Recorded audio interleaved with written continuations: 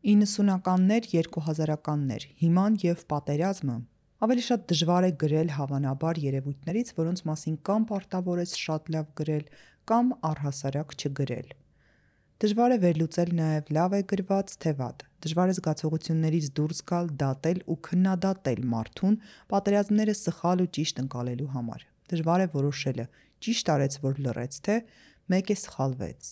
Դժվար է։ Գրելուց հետո էլ կգան ու կհարցնեն։ Կհարցնեն, թե ինչի մասին է գիրքը, պատերազմի ընթացքի, թե հետոյի, իսկ գուցե պատերազմի ազդեցության, զինվորի, մարդու։ Գրականություն մարդու մասին,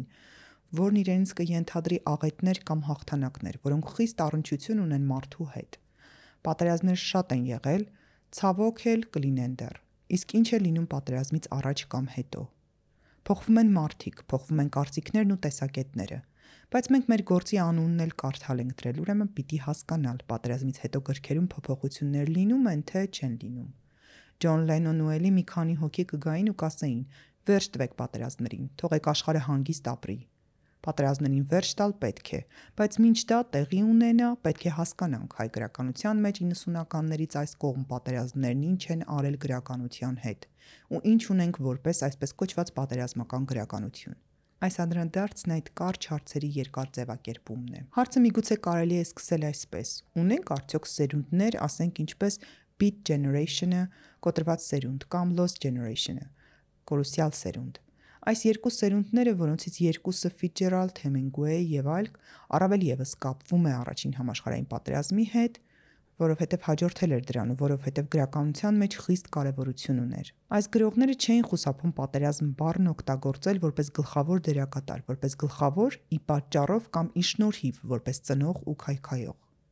Մարդկանց կյանքում անդադար պատերազմական մտքեր էին, անընդհատական ցավեր էին։ Բայց պետք է ասել նաև, որ առաջին համաշխարհայինը հավաքեց կամ ձևավորեց մի սերունդ, մի համայնք, որը հրատարակիչը եղավ 20-րդ դարի առաջին կեսի առավել կարևոր գրքերի ու գաղափարների։ Մյուս բիտ սերունդը, ինչքան էլ երկրորդ համաշխարհային պատերազմի թողած մեծ դեպրեսիայի արդյունք էին, այնուամենայնիվ խոսում էին հիմնականում իրենց ազատության, ջազի, սեքսի, թմրանյութի, ճանապարհորդության, երազելու կարողության եւ որ կարևորն ու էականն է մարդու եւ սիրո մասին։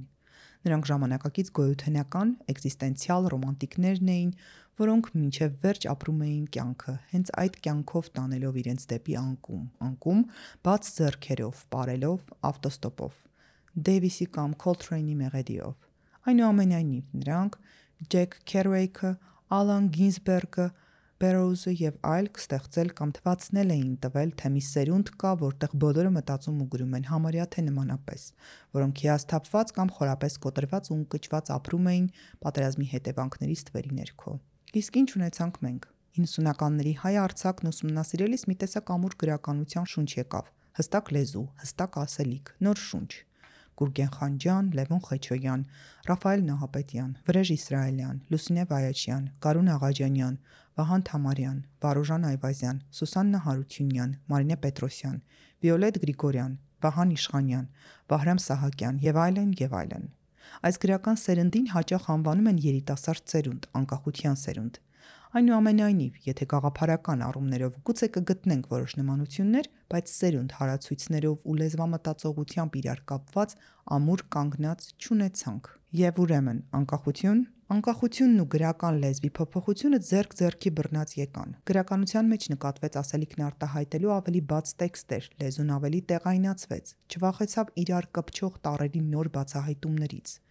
Սա պայմանավորված է իրականության ապրելու ձևի ու տեմպի փոփոխության հետ, իսկ ապրելակերպի հիմնական փոփոխությունը ԽՍՀՄ փլուզումն էր եւ անկախության նվաճումը։ Եթե փլուզումից առաջ գրողներն ունեին հատուկ ցենզուրա, գրական սահմաններ, ապա փլուզումից հետո փլուզվեցին նաև գրական սահմանափակումներն ու կապանքները։ Սովետական գրականությունը, եթե ցանկանում էր իր անաչառ դիրքորոշումը հայտնել այս կամ այն թեմայի շուրջ, դա պիտի աներ հատուկ տողատակով, տառերի տակ քողարկված։ Գրականության հանդեպ եղած արգելքներն ազդում էին առաջնահերթ լեզվի եւ ասելիքի վրա։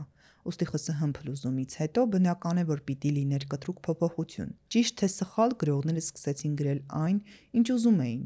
այն, ինչ ուզում էր հենց իրենց։ Այստեղ հետաքրքիրը նաև այն է, որ անազատ գրականության ժամանակներում, եթե օրինակ Եղիշե Չարենցը ստիպված էր ընտրել Մեզոստիքոս ձևը բանաստեղծության, որպեսզի կոչ ուղղեր հայ ազգին, արդյոք երբ հայ գրականությունը վերջնականապես ազատվեց նման կապանքներից ու ազատ էին արդյոք իրենց կոչերի ուղղություններ տալու մեջ գրողները։ Եվ առհասարակ արձագանքներ եղան հենց անկախության ժառանգելու մասին, կամ պիտի լիներ կարծիք պատերազմի մասին, ինչեր գրվեցին այս մեծ իրադարձություններից հետո։ Լևոն Խեչոյանն ընտրեց պատմությունը որպես գրական ուղի, Խանջյանը թելի վրա կանգնած մարդուն փորձեց խոսեցնի, թելը տեղ-տեղ այրելով։ Լուսինե Վայաչյանը բոլորովին թարմ, տեղային ժարգոնով գրեց վատ կնոջ մասին, խոսեց մարդկային թուլությունների մասին։ Միքայել ավելի համարձակ դառնալով իր 80-ականների գործերից։ Վահագն Գրիգորյանը ստեղծեց գերիրական ու պարադոքսալ իրավիճակները նկարագրող նուրբ լեզու։ Ռաֆայել Նահապետյանը պատմվածքներում ստեղծում էր իրական, բայց սեփական աշխարհ, որին հավատացնել էր տալիս, որովհետև ինքն էլ հավատում էր, եւ այսպես շարունակ։ Իհարկե, գրականության վրա մեծագույն ազդեցություն թողեցին նաև պոետները, որոնց լեզվական փոփոխություններն ու բերած նորամուծությունները կարևոր էին գրականության առաջխաղացման համար։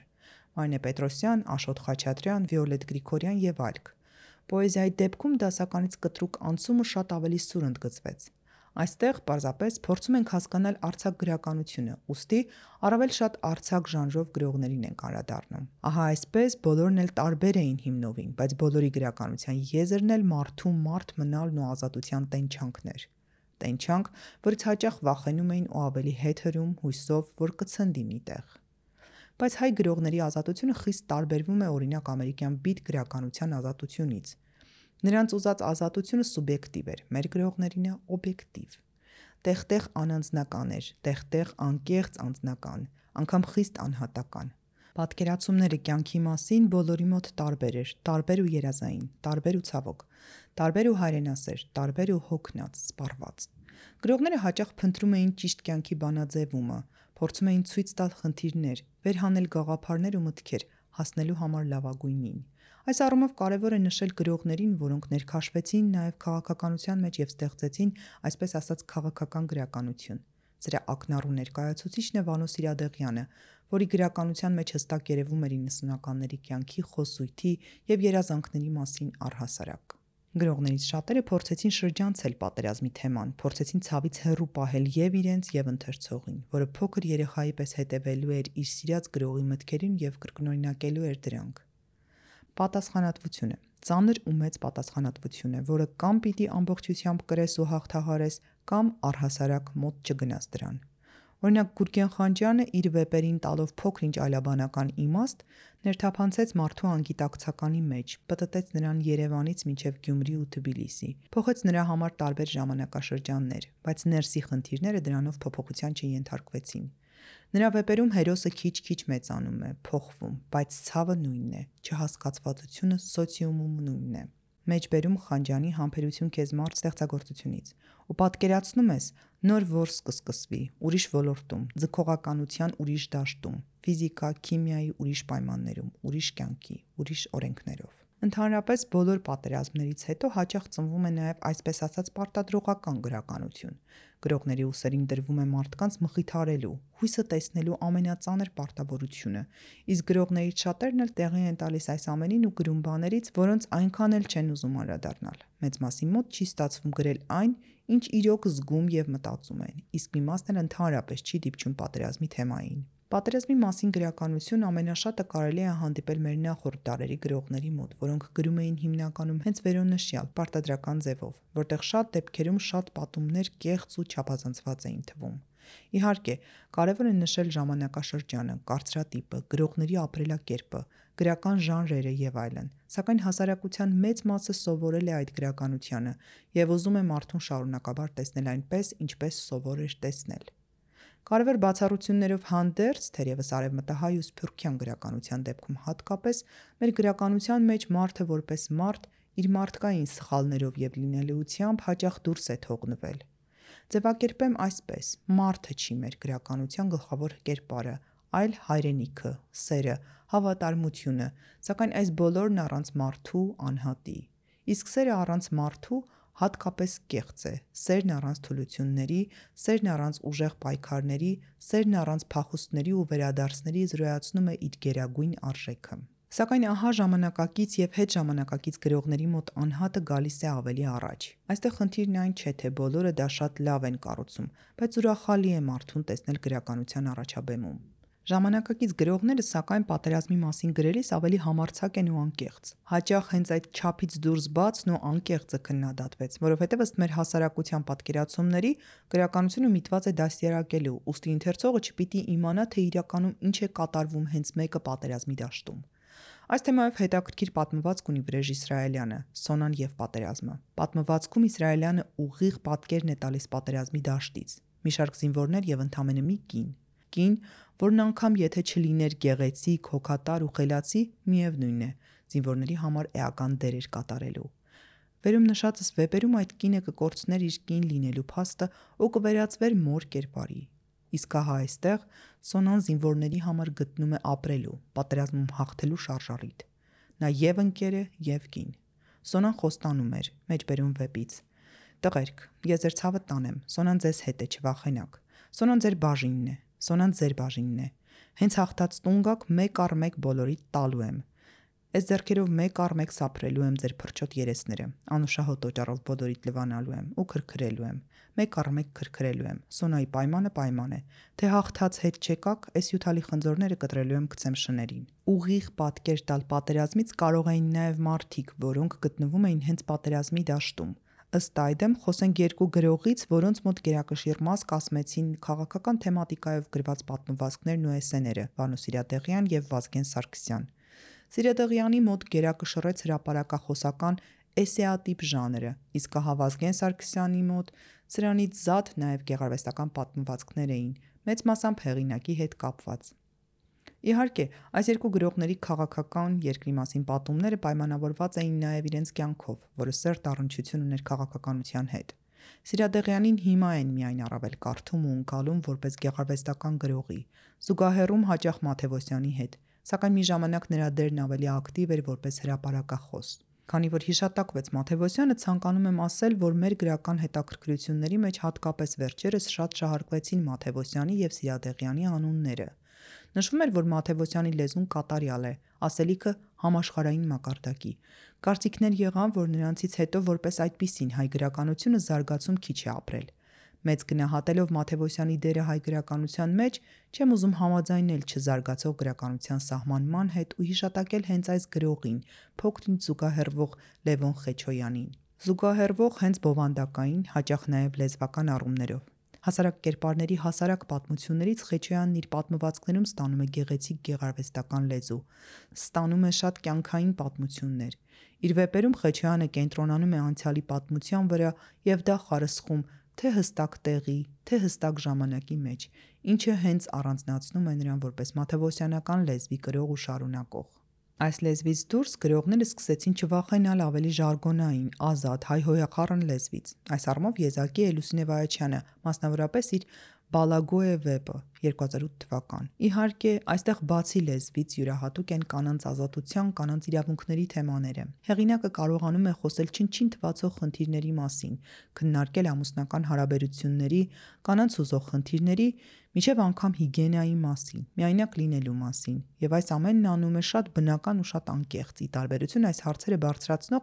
բայց շինցու թվացող շատ այլ գրողների։ Գրողի առաջ բերած թեմաները բացառիկ էին ու եզակի իր մինչ միթուական ժամանակների համար։ Մեջբերում վեպից. «Ապրում եմ, փնտրում, ուզում եմ լինել երջանիկ, միայնակ կին եմ, կին, 16-ամյա հուրի փերու մայր, անտուն ու անտաղանդ, անդեմ ու անկյանք, առանց ներկայի ու ապագայի, լավի ու վատի, չարի ու բարու, մեղքի եւ թողության, բավականին տարօրինակ ու պրիմիտիվ գավառական էակ եմ։ Դժվար, բայց հետաքրքիր կյանք եմ ապրել, ոչինչի համար չեմ փոշմանում ու չեմ ամաչում»։ Գրականության ստեղծման, ներքին փնտրտուքների, արտահայտության ձևի ու բովանդակության հաղթելիության համար իհարկե գրողներին ու գրական շրջանակներին չէր կարող չհետաքրքրել հրատարակչական գործընթացն ու դրա զարգացվածության աստիճանը,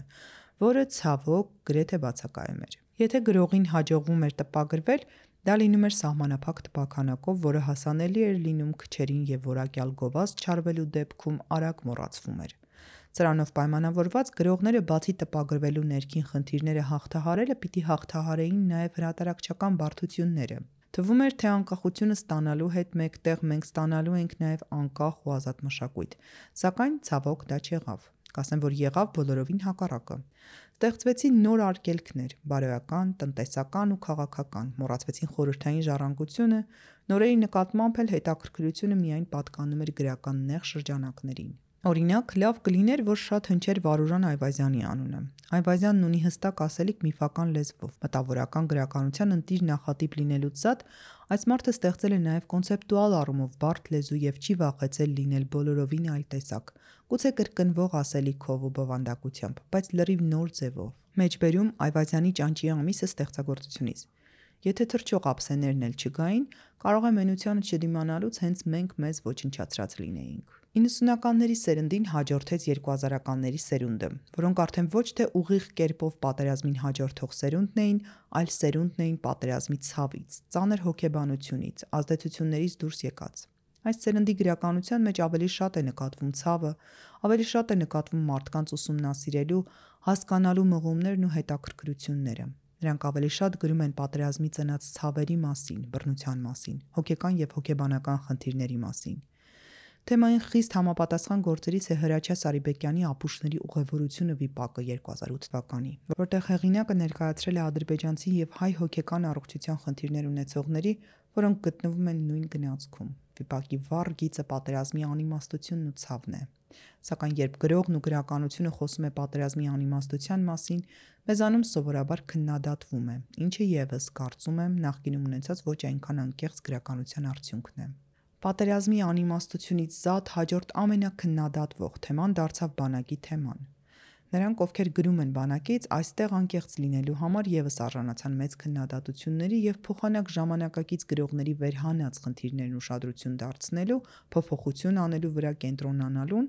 մարդիկ մեղադրում էին գրողներին առհասարակ այդ թեմաների մասին գրելու համար։ Բանակի թեման շատ արտահայտված է Արամ Պաչյանի «Ցտեսություն ծիտ» վեպում։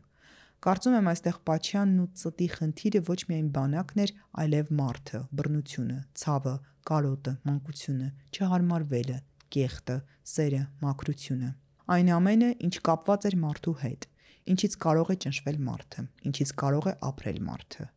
Վերջաբանի փորձով խոսում է գրականության մասին, ինքն իր ուզած գրականության, ստացած, հաղթած ու պարտված գրականության մասին։ Այս վեպը կարծում եմ կարող էր լինել ազդակ եւ մարդիկ, քաղաքական գործիչներ, վերլուծաբաններ, գրականագետներ եւ այլ պատվավոր անձիկ սկսեին մտածել, թե ինչու է երիտասարդ գրողը գրում այսքան ցավալի հարցերի մասին։ Ցավոք դա չարվեց։